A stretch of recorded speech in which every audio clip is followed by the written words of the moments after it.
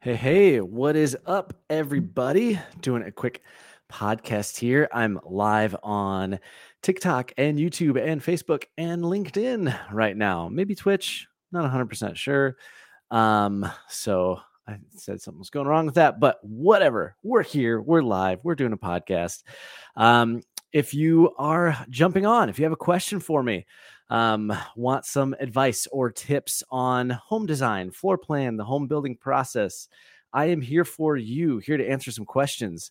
And for those of you that don't know, a few more days left. I'm doing a fundraiser right now for By the Hand. It's a kids club out of Chicago. They do some awesome stuff. Look them up.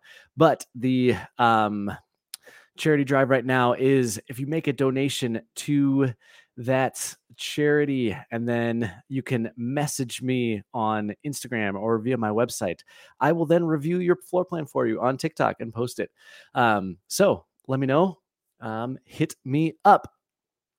All right. I was going to talk a little bit about aging in place home design or accessibility. So I think there's some clients that getting up there in age know this is going to be their last home they ever build. And they want to think of everything, or they're people that already have a disability. And know they need to accommodate that in the floor plan. So I'm just going to mention a few things that I think you really should look out for if you want to accomplish this in your build. And yeah, I would say the more people should be thinking about it than not. Like, nobody wants anything tragic to happen. Like, God forbid, that would be horrible. But I would say, like, it, you never plan for it and then it happens. And it might be nice to have your home designed around it. And there's not too much you need to do to design in a way that helps you with the accessibility stuff. Okay, so let's start with the easy things. First and foremost, probably the easiest is just 3-foot doors. 36-inch doors everywhere, inside and out. Mainly your primary bathroom and any entrance to the home. And then the primary bedroom as well. Those are the laundry room. Those are really core areas. I would make sure to have 3-foot. I would recommend doing that stuff in most every build, unless you're sure you don't want to. But that's where I would start. And then, so I've got a builder friend of mine who does a lot of the accessibility design, and he really recommends pocket doors, because especially as you're in those smaller spaces like bathrooms, you might not have the freedom or room to get behind a door and shut it as you think you would. So a pocket door is really nice because it's just open or close, it's always out of the way. So you don't need to worry about that. I would add a little floor area next to all your baths and toilets. Don't try and cram that stuff in on a design. If you can, avoid it. And then one last thing I would say on that is, so a big concern with accessibility is the floor height. So relative to either the garage floor or like the front yard. The easiest and simplest way is to build a slab on grade home. So what a slab on grade is your, like, the main floor is a concrete slab that's directly on ground. And usually in that scenario, you're only about 4 to 8 inches up from grade anyway by your front door. And or garage. So you can actually slope some stuff. So you get you can slope the garage floor so you can get like completely zero entry and all that. That's an easy way, but it doesn't always work that easily. Slab on grade is kind of tricky to do on land that slopes a lot. So like if you have a home site that is designed or best suited for like a daylight basement or a walkout basement, it's going to be hard to do a slab on grade there. It's going to be really expensive to bring in the amount of fill you would need to keep your slab that far off of where the existing grade might be. Those of you watching on video can see my cool hand motions that I'm doing here. Sorry for you future listeners in the podcast. You'll just have to imagine it. So I, sorry, got myself distracted there. So if you have a daylight basement or a walkout, hard to do slab on grade. So there's a couple things you can do to get close to a zero entry home. The first and probably easiest, the reason it's not, let me describe this real quick. The reason it's not zero entry is typically on the top of the foundation wall, you have a mud sill, and then you have your floor joist on top of that, and then you have your subfloor. So at a minimum, that's 12 to 15 inches and can be anywhere up to 2 feet if you're doing floor trusses or things like that. So I would say at a minimum, you're 2-3 steps into the conventional framed home. It could be even more. So to get rid of that, one thing you can do if you're doing floor trusses, you can do a top cord bearing truss. So you imagine the truss has 2 big 2x4s that go on the top and bottom of it. Typically that truss sits on the bottom 2x4 sits on the wall. Well, trusses can be designed in a way where the top 2x4 sits on the wall. The downside of that is those trusses will then stick into your basement head height. So your basement will actually feel a little shorter. So I would caution you on that. If you're going to do something like that, maybe think about a taller foundation wall, 9 foot, maybe 10 foot. The second is like it. Instead of doing a top cord bearing,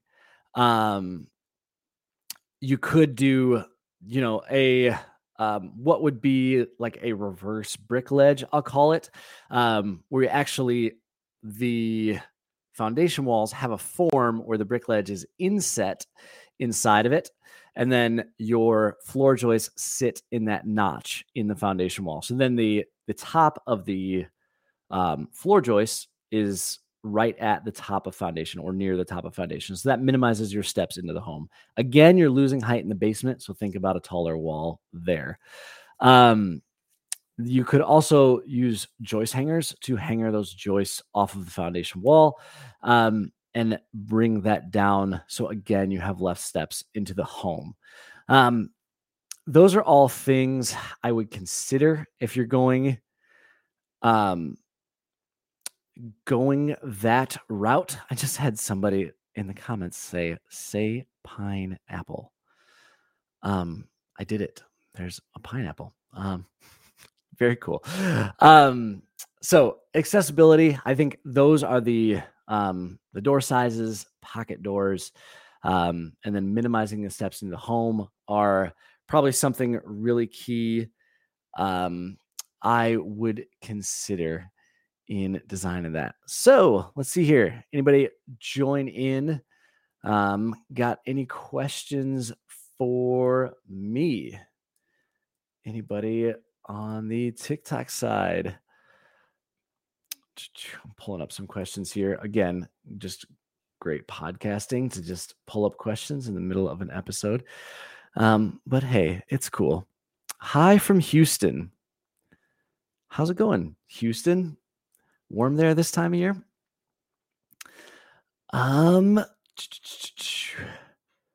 Let's see here.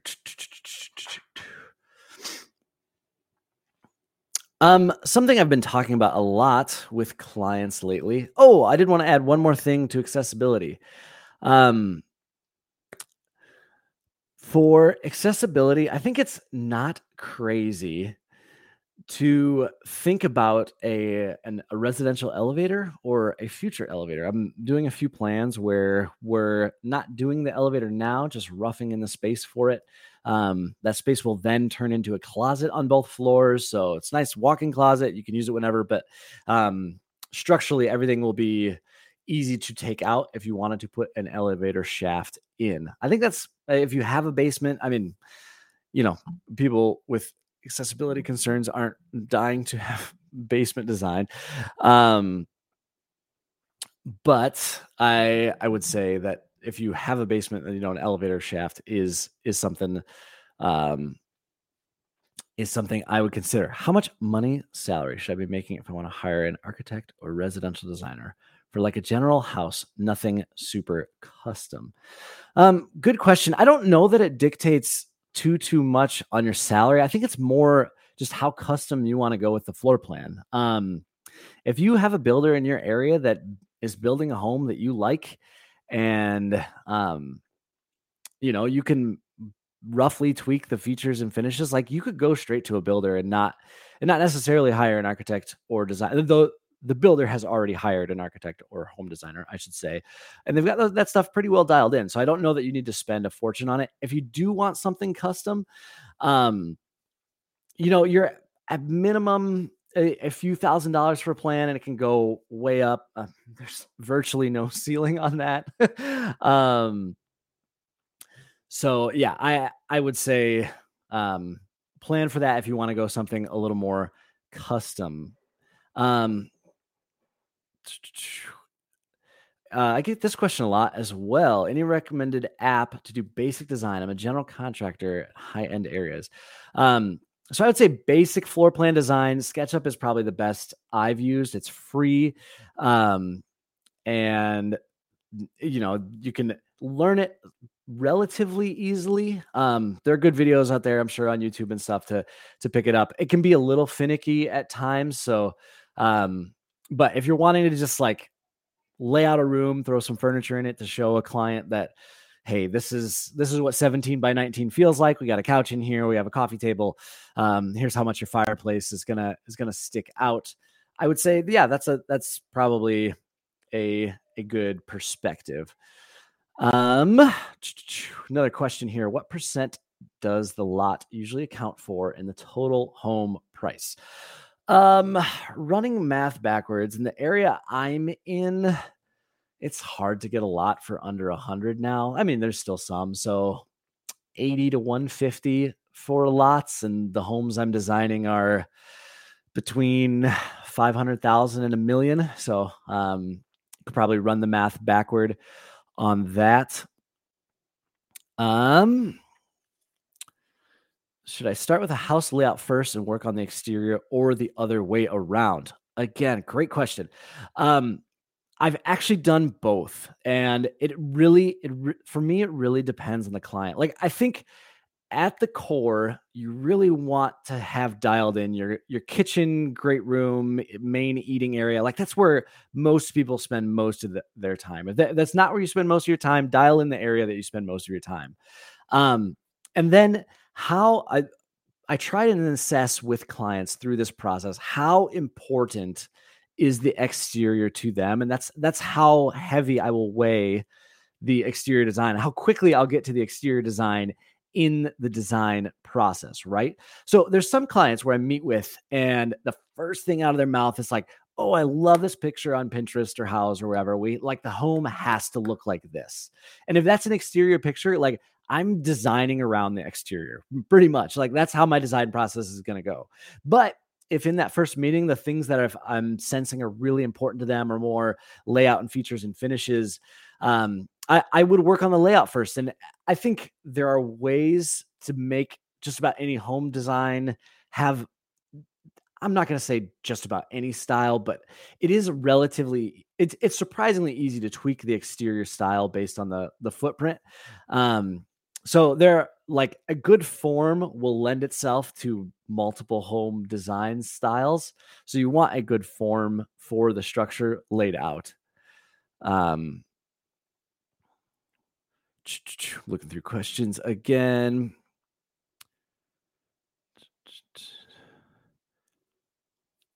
What advice would you give a senior in high school that wants to be an architect? What can I do now?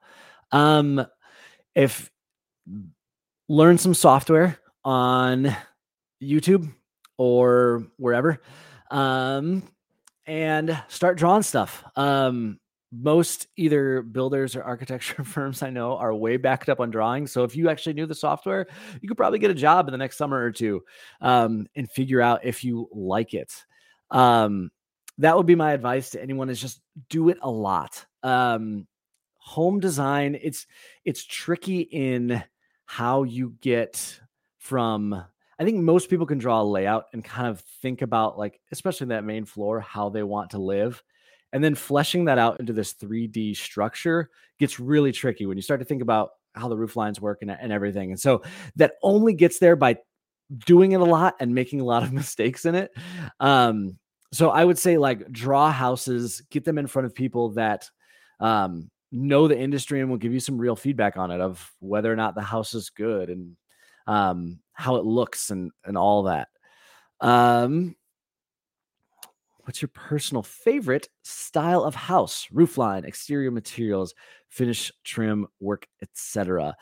I'm loving the, I don't know what you'd call it, but the simple modern trend, lower roof lines, lots of black with natural wood materials. If you follow me on Instagram, like I'm designing a lot of what I really like lately. So I think I would probably say something in that vein. Probably pretty small. I actually have a lot more fun. Not a lot more. That's not fair. But I have so much fun. And I feel like the smaller homes are almost more rewarding in design because the puzzle is just that much trickier. Like you can't waste any inch. You have to think about it all and really, really dial it in. Yeah. What software do you recommend for blueprints and 3D? So I still use AutoCAD. I get a little flack from that from the TikTok community that I haven't switched to Revit yet. I'm working on Revit. I'm doing some plans in Revit. I do really like Revit. I do a lot of schematic work though, and that's most of what I do. I actually outsource some of the construction documents and stuff where Revit really speeds up. AutoCAD is great for the schematic work because it's so light. You're just dealing with lines and moving lines around. So if somebody wants to move a room or move the staircase and has this giant sweeping change to a floor plan, when it's still light in AutoCAD, it's really easy to do and it's easy to do quickly. So that's where I like, I know this is probably a bad habit, but I actually got like my creative flow is in AutoCAD. I don't ever like hand draw anything. It's just straight to AutoCAD. That's where like my brain operates in. So I think it's still a great software if you want to do a blueprint set. If you want to go to 3D, Revit is a lot cleaner transition. So some of like the interior stuff I've done, like I did a 3D VR walkthrough recently. And we built a Revit model and then we used Enscape to export it. And so Enscape renders it and you can put the VR goggles on and walk around like it's a level in a video game. Really, really cool. So if you want to go 3D, I would go that route. I've heard good things about Chief Architect. I've got some colleagues and friends in the industry that use it, really love it. I've never touched it though, so I can't really comment too much on that. But for 3D, that's the two main ones I've heard are Revit and Chief Architect. Pros versus cons of newer style contemporary roofs, flat and sloped for the Midwest area. Yeah, that's one thing that's really tricky with the new wave of design of getting the low slope and no slope roofs is most residential builders aren't super set up to do a flat roof system because it's more of a commercial system. So traditionally there weren't any, any builder can get someone to do a flat roof membrane, but it's a different process. It's probably a different contract. It's a different subcontractor than your normal roofing contractor. And so it's tricky. You're probably price wise going to pay more, than what it's actually worth, just slightly because of that, because it's not really the norm in residential construction. I would say, I would lean toward a sloped roof in my personal home just because gravity always works. And so if you don't have gravity on your side, it's against you. So if you have a flat roof, yeah, I know those are pitched, but you're going to have snow sitting up there all year. And as it's melting, I just imagine they're, long term, you live in there for 20 years. Is that really going to hold up? It's tough to say, but I like my roofs to have a pitch. Depending on this shingle manufacturer, you can't go super low in slopes with a pitched roof. So they usually bottom out at like a 312 or 412 pitch is the lowest slope you can do with like conventional shingles. You go any lower than that and you have to do a metal roof system. So metal roof is a lot more expensive. They're so cool. They look awesome, but you will pay for them. They're pricey.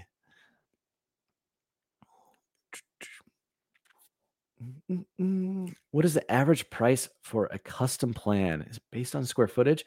So most designers and architects do based on square footage. Even if they don't advertise it or tell you, they probably have a factor in their head of I charge X dollars a square foot. I don't. I do a flat fee. Because this is a podcast staying up forever. If you are very curious, send me a message. I'll shoot you my current pricing.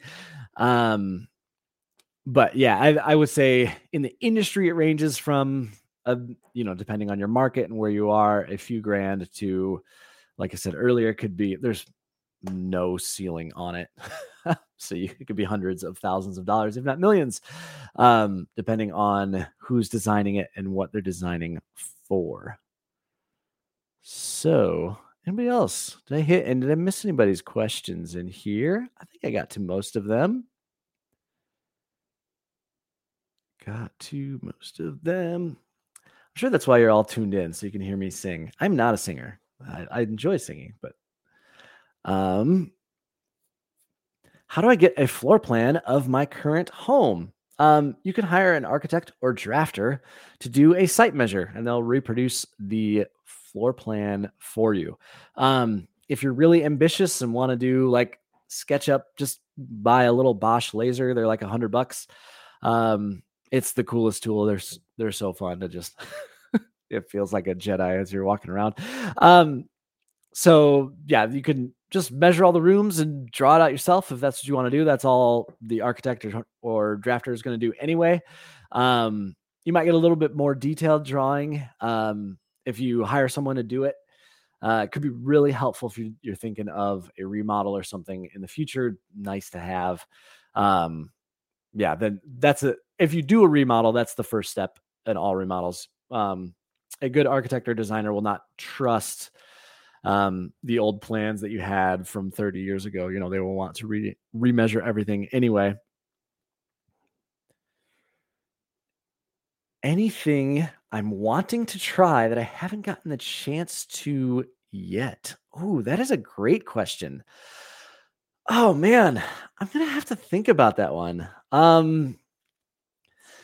There's a couple design styles. Oh, for those of you that follow me on TikTok, the one of the floating stair right as you walk in, nobody's done that yet. So we pitched it to one buyer. They didn't like it. They wanted the stairs in totally different locations. So it didn't work out. We ended up pivoting and moving all that around. But I really want to do that idea. So you walk in, floating stair right as you walk in, like it's really just kind of takes up all of your sight lines.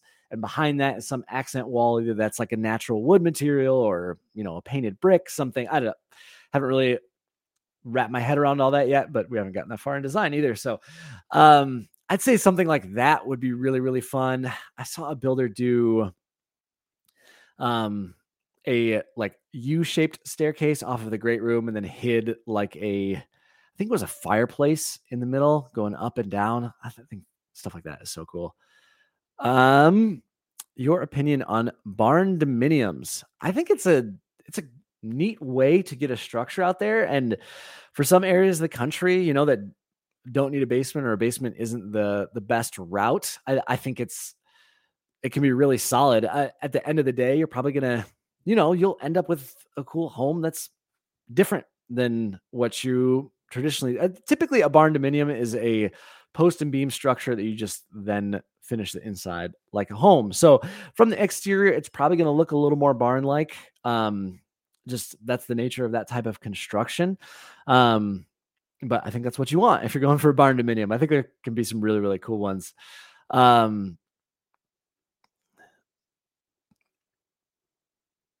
Your biggest pet peeve from new clients? I wouldn't say this is a pet peeve, but everybody says this and I don't know how to make it stop.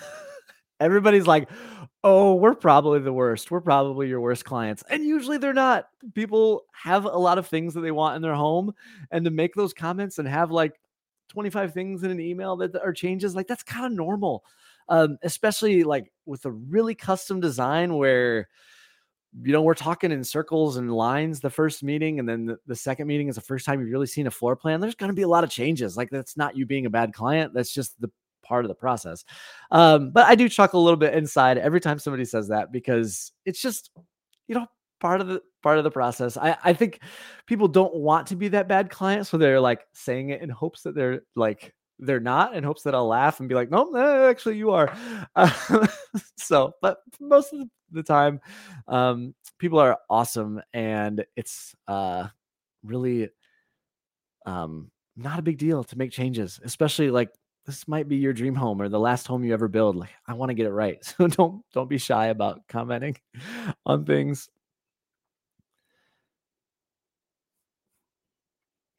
What is the one style you feel you bring into your designs from your background? Where are you from? So I grew up in Valparaiso, Indiana. My grandpa was a builder and designed all his homes by hand. I still have some of his old hand tools on my desk back there. Um, I don't really use them very much, but it's kind of cool just to have out for. So he then taught my dad the industry, who I then worked for and learned a ton from. But my grandpa built in the um, 50s and 60s and 70s. So I have such an affinity for, and they're just, America is filled with these homes of like the simple ranch. The simple ranch home, the single level that's like 1,400 square feet, all hipped roofs, it's got a nice stonework on the front. I just love those homes. And it makes me so happy when clients want to go that direction. Um, yeah, that's a fun one. So I'm working on some projects to design and sell some plans like that. So follow along. You might be able to get one in the future. All right. Well, it is almost dinner time on my end. I'm probably going to shut down the chat, the live stream, unless anybody has any final thoughts. Yeah, thank you all for jumping on and your good questions. I hope I helped some people out.